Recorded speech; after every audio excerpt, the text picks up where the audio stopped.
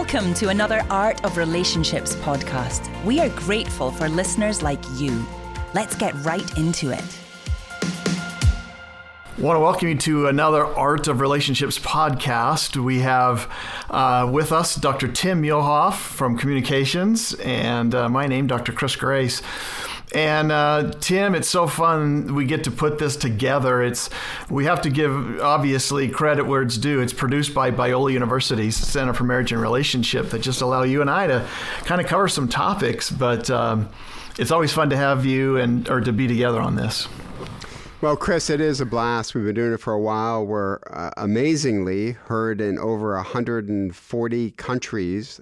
We don't take that lightly. It's amazing. We have that kind of a platform, and we just feel like there's times we just need to bring up issues that may be somewhat sensitive. And so we're going to do that today. A lot's going on in the world, Chris. It is really interesting just to watch the nightly news, to open up your computer, check out, CNN, MSN, and it just seems like there's so many issues today that are pressing upon us and that we need to have conversations about them. It could be the race issue today that seems to be dominating the news. COVID-19's not gone anywhere, and surprisingly, there's a debate about whether to wear a mask or not. Should we be forced to do that? And so these are volatile topics, and a lot of people just shy away from them. Like, they may want to talk about it, but we kind of lack a strategy of how to do it. Like, how do we do it in a way that doesn't mirror what we're seeing in the argument culture today? And so I think a lot of people want to process this powerful issue of race or, individual freedom versus collective freedom when it comes to COVID-19, but we just don't know what to do about it. And I think you and I both have felt that at times. And so we had a conversation where we thought, I wonder if one area where we feel more confident in talking, which would be, relationships and interpersonal communication. You come from a psychological background. I come from a comm theory background. Couldn't it be interesting to take some principles from talking to each other about relationships and apply them to potentially volatile topics? So that's kind of what we're going to do today. We're going to take some well-worn principles that we've advised couples, we've advised groups to use, and we're going to apply it to race particularly. How does that sound, Chris? Yeah, sounds good, Tim. It's a topic, like you said, that's at the forefront, and it's always good to recognize there's been some good thoughts that have gone on before and some good ideas that people maybe haven't committed as strongly to, but I think it's such a great topic. And I think showing it, Tim, is a matter of the same way we would deal with other issues, beliefs and systems that a couple may have. And so we'll just use those same principles. Sounds good. All right. Chris, who would have thought about 2 months ago, if you would have told me something is going to happen that's going to knock COVID-19 off the headline? I would have been like, what? The Detroit Lions win the Super Bowl? I mean, what could knock COVID-19 off the headlines? And then, of course, we've seen this issue rise up. The flashpoint was the tragic killing of George Floyd. And it seemed like to be a flashpoint. And now this race discussion has become an important one, but it's also been a volatile one in many different ways. So what can we do to help?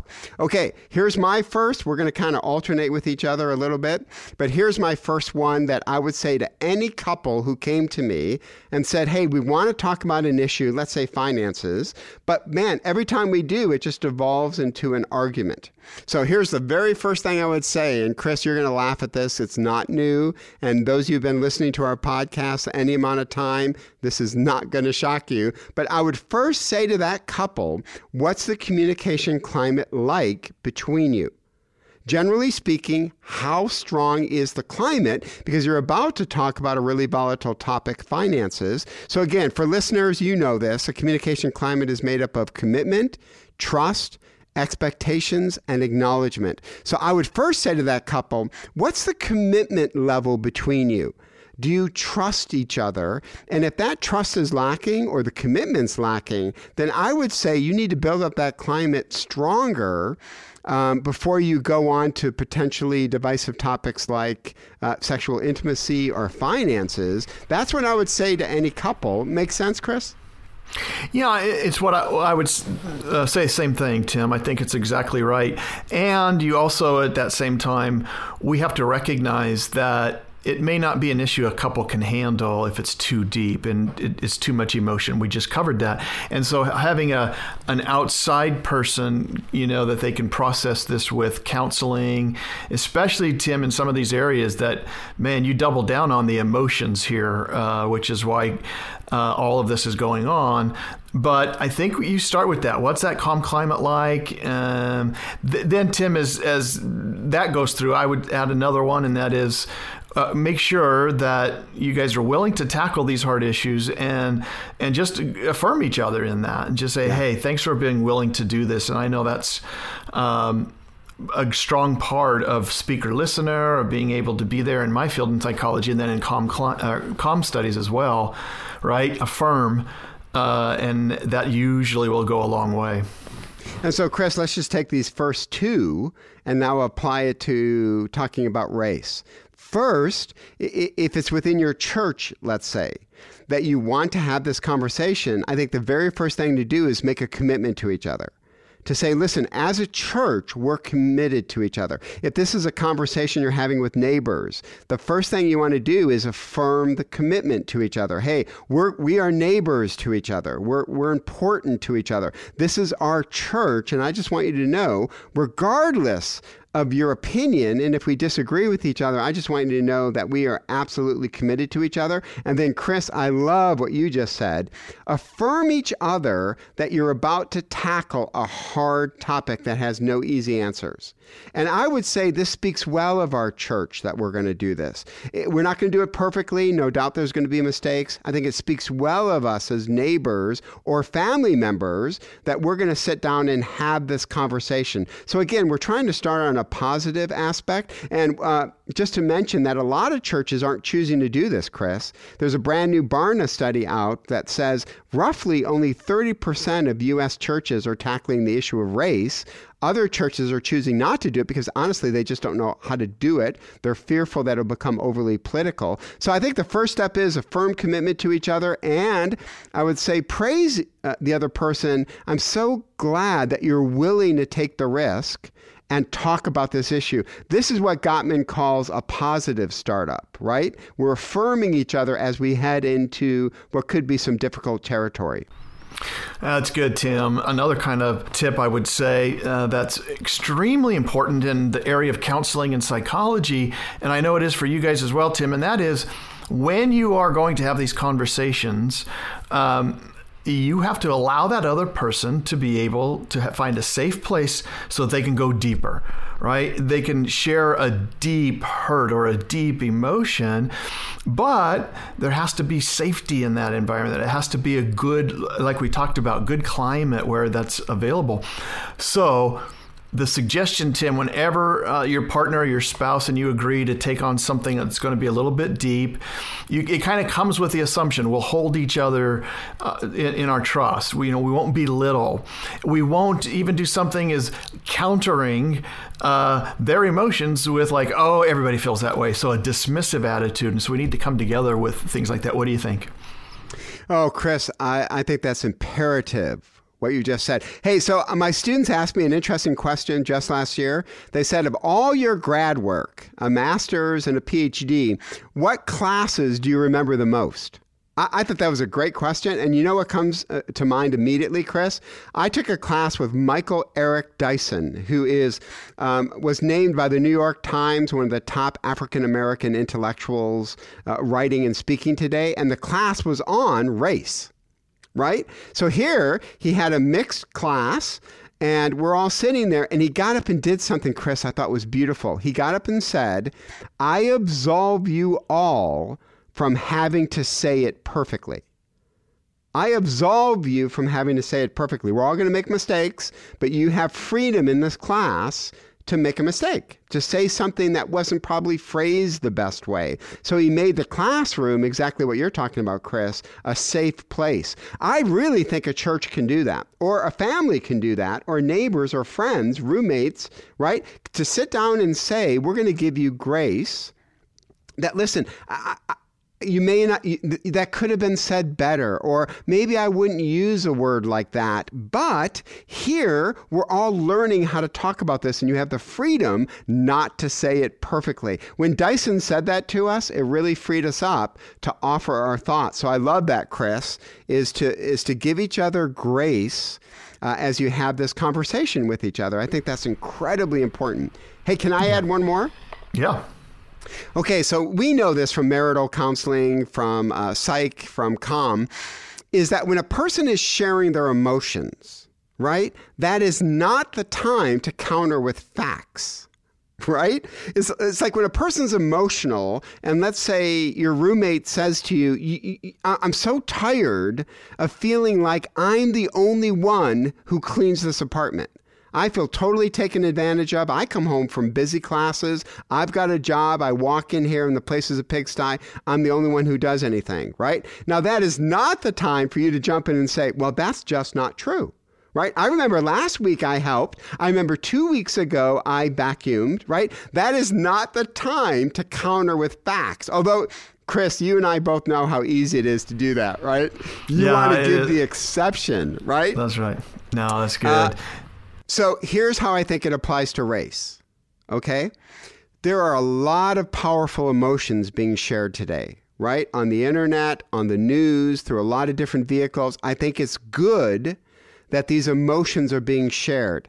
Now is not the time, I think, for you to immediately counter with facts, right? Like if a person says, I feel like my community is being disproportionately targeted by white police officers. Okay, that's a powerful emotion that person's sharing. That's not the time for me to jump in to say, well, I got to be honest with you. I read a story in the Wall Street Journal that really disputed that, and it actually showed that that's not true, right? Okay, that might be a perfectly valid thing to eventually bring up, but in that moment, I would just say to that person, boy, I can't imagine how I would feel if that's how I felt about a police department that is meant to protect me. You're not condoning the perspective. You're acknowledging the weight of the emotion. Does that make sense, Chris?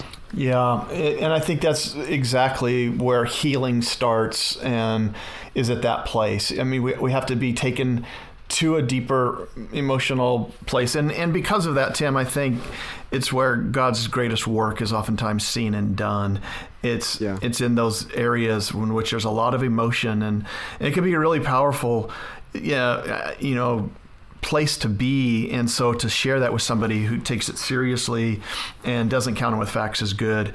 Tim, this also begs one more thing. It sounds like finding the commonalities is a way to make a safe place, where you have common ground. What do you think about that? Well, I think that's true, Chris. And again, here's the commonality I think we can bring up, and it goes back to the very first point we mentioned, which is cultivating that commitment.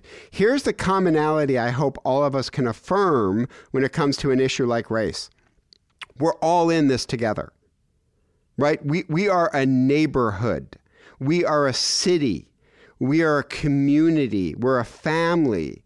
We're a marriage. We're a church. So when one person's hurting, when one person is feeling these deep emotions, we pull together and listen and empathize and do perspective taking, right? Paul would put it in this kind of language. When one person weeps, we all weep with that person, right? So I think the commonality, Chris, would be, hey, listen, when one person in our community is feeling neglected, feeling hurt, feeling targeted, all of us agree we should come together and talk and empathize and listen. Yeah, we can have a debate later and talk about it. But first, if somebody's hurting within our family, I would hope all of us come together. And the commonality is, hey, families stick together and we listen to each other and we try to support each other. So I love that commonality, Chris. And I don't think that's particularly controversial, right? Reaffirm the fact that we're all in this together.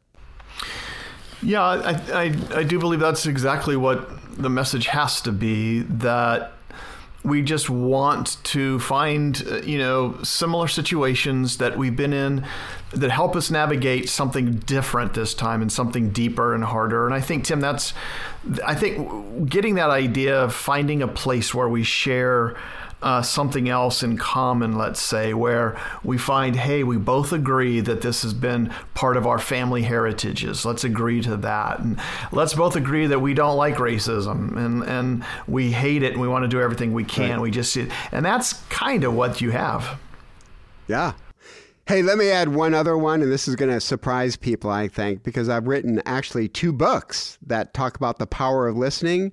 But there comes a time when listening alone starts to become counterproductive. So let me give you a for instance. Chris, I am not a Mr. Fix-It kind of guy, right? If there's a problem with our car, I think we should sell it, right? Just put it on eBay and let's get rid of it. I'm not a Mr. Fix-It kind of guy. My wife's dad was a Mr. Fix-It guy. He could make anything out of it. I mean, he was amazing. So Noreen and I, for over 30 years, have had this conversation. And the conversation is, Tim, I would like for you to take more initiative around the house. Right? Now, if I say to her, honey, I just want you to listen to me. I feel inadequate about that. My dad he wasn't a Mr. Fix-It kind of guy, so I didn't learn how to do that. It's a mystery to me. I think that's fine in year 1, year 2, year 3. But if I'm still saying that in year 30, I think there comes a point where Noreen says, I need to see some action. I need you to do something and not just listen. Here's what I hear a little bit about this race discussion is some of us are saying, I'm not going to say or do anything. I just want to listen right now. And I applaud that, right? I think that is a great thing to do. But if parts of our community feel like I need action, right? You've been listening for a long time about the concerns of my community. I need to see tangible action from you, right? I think that's a perfectly reasonable request. Now, what that action is going to have to be agreed upon in the marriage, the family, the community, and the city. But I think it's fair for my wife to say to me, honey, I need you to act. Do something. Right? And I think it's fair for a community that feels neglected to say, okay, I need not just listening, thank you, I appreciate that. Now I need to see you do something. I think that sounds fair, right, Chris? Yeah, it does, because we're always, in our field, just dealing with this dissonance between what I believe and what I do. And that's just such a part of the common foundational, findings that it's probably one of the strongest findings in all of social psychology. And that is, we don't always live out our attitudes. We don't always behave in a way that's consistent with our other ones. And so that gap between those two, but it comes into play in this case where you really honestly have to figure out, how can we navigate this conversation so that we're at least understanding each other and what side of, where you're at and what you each individually believe. And Tim, I think being able to do that is similar to maybe another one we can talk about, and that is there's still at times some conflict that's latent. It's hidden conflict, and sometimes those things fester, don't they? Like a virus or a bacteria, they just sometimes find the proper host in the proper setting, and all of a sudden, it's festering. And that's what this has been doing. It seems like it's festering a long time. What do you think? Well, Chris, again, that last point I made about listening, I don't want to minimize listening. I think it needs to be accompanied by something. But I think we need to understand, talk about latent conflict, that there's members of our community who feel like this has been going on for a long time, right? This didn't just start with the tragic death of George Floyd, right? There's a context to that death that made it so powerful, such a rallying cry. So Biola University did something I thought was wonderful. We all watched the movie Just Mercy, which talks about how African American men are disproportionately on death row. And we watched that movie, and then Biola had a panel discussion about it. And I thought it went incredibly well. And I learned a lot, Chris. And from that, my wife and I watched this documentary called 13th on the 13th Amendment, and learning about how African Americans were treated after the Civil War officially ended. Right? I didn't know that, Chris. I honestly didn't know that. Talk about a failure of my high school education.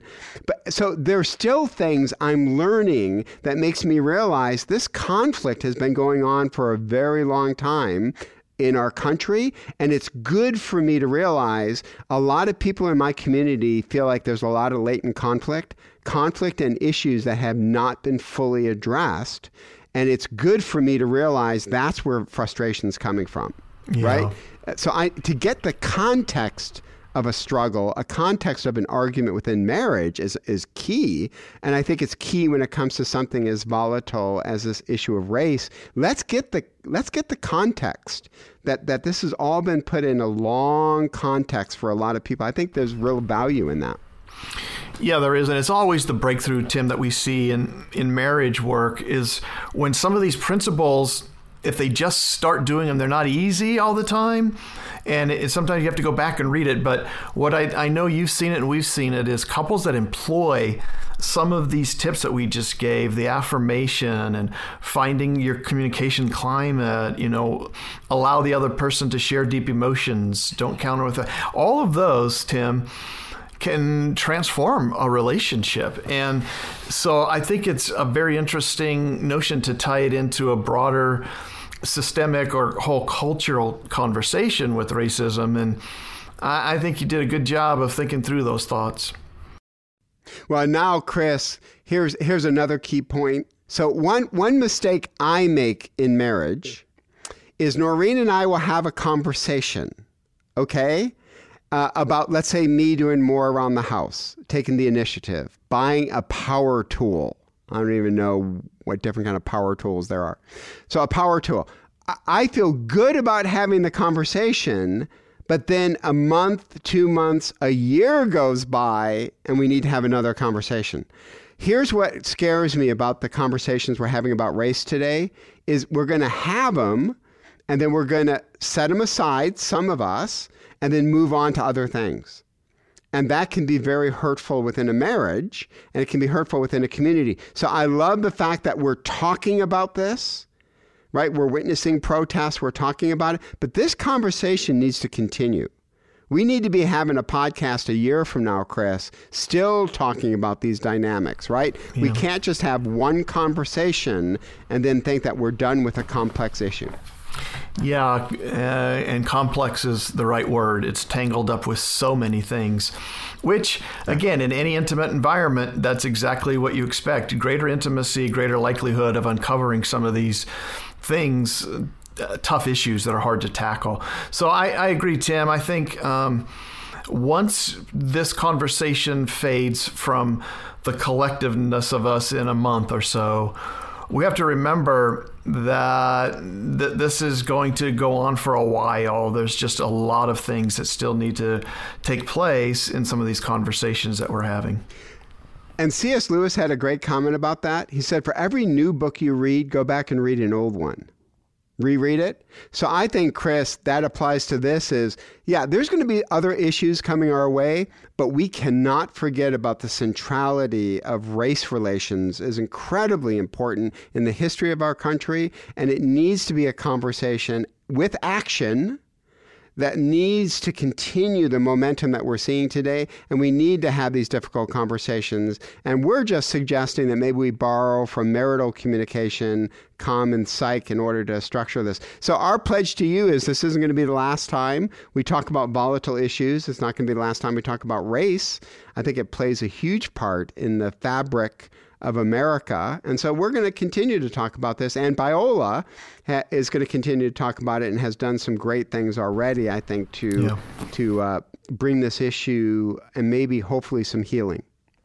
Yeah, good final thoughts, Tim. Thanks. And then for all of our listeners, hey, tune in. Remember, just mark that you like this podcast if you want. Give us 5 stars, subscribe, and comment again with your feedback. And we'll get to your topics and your questions. So get your feedback in, and we love that. So, Tim, it's always good being with you.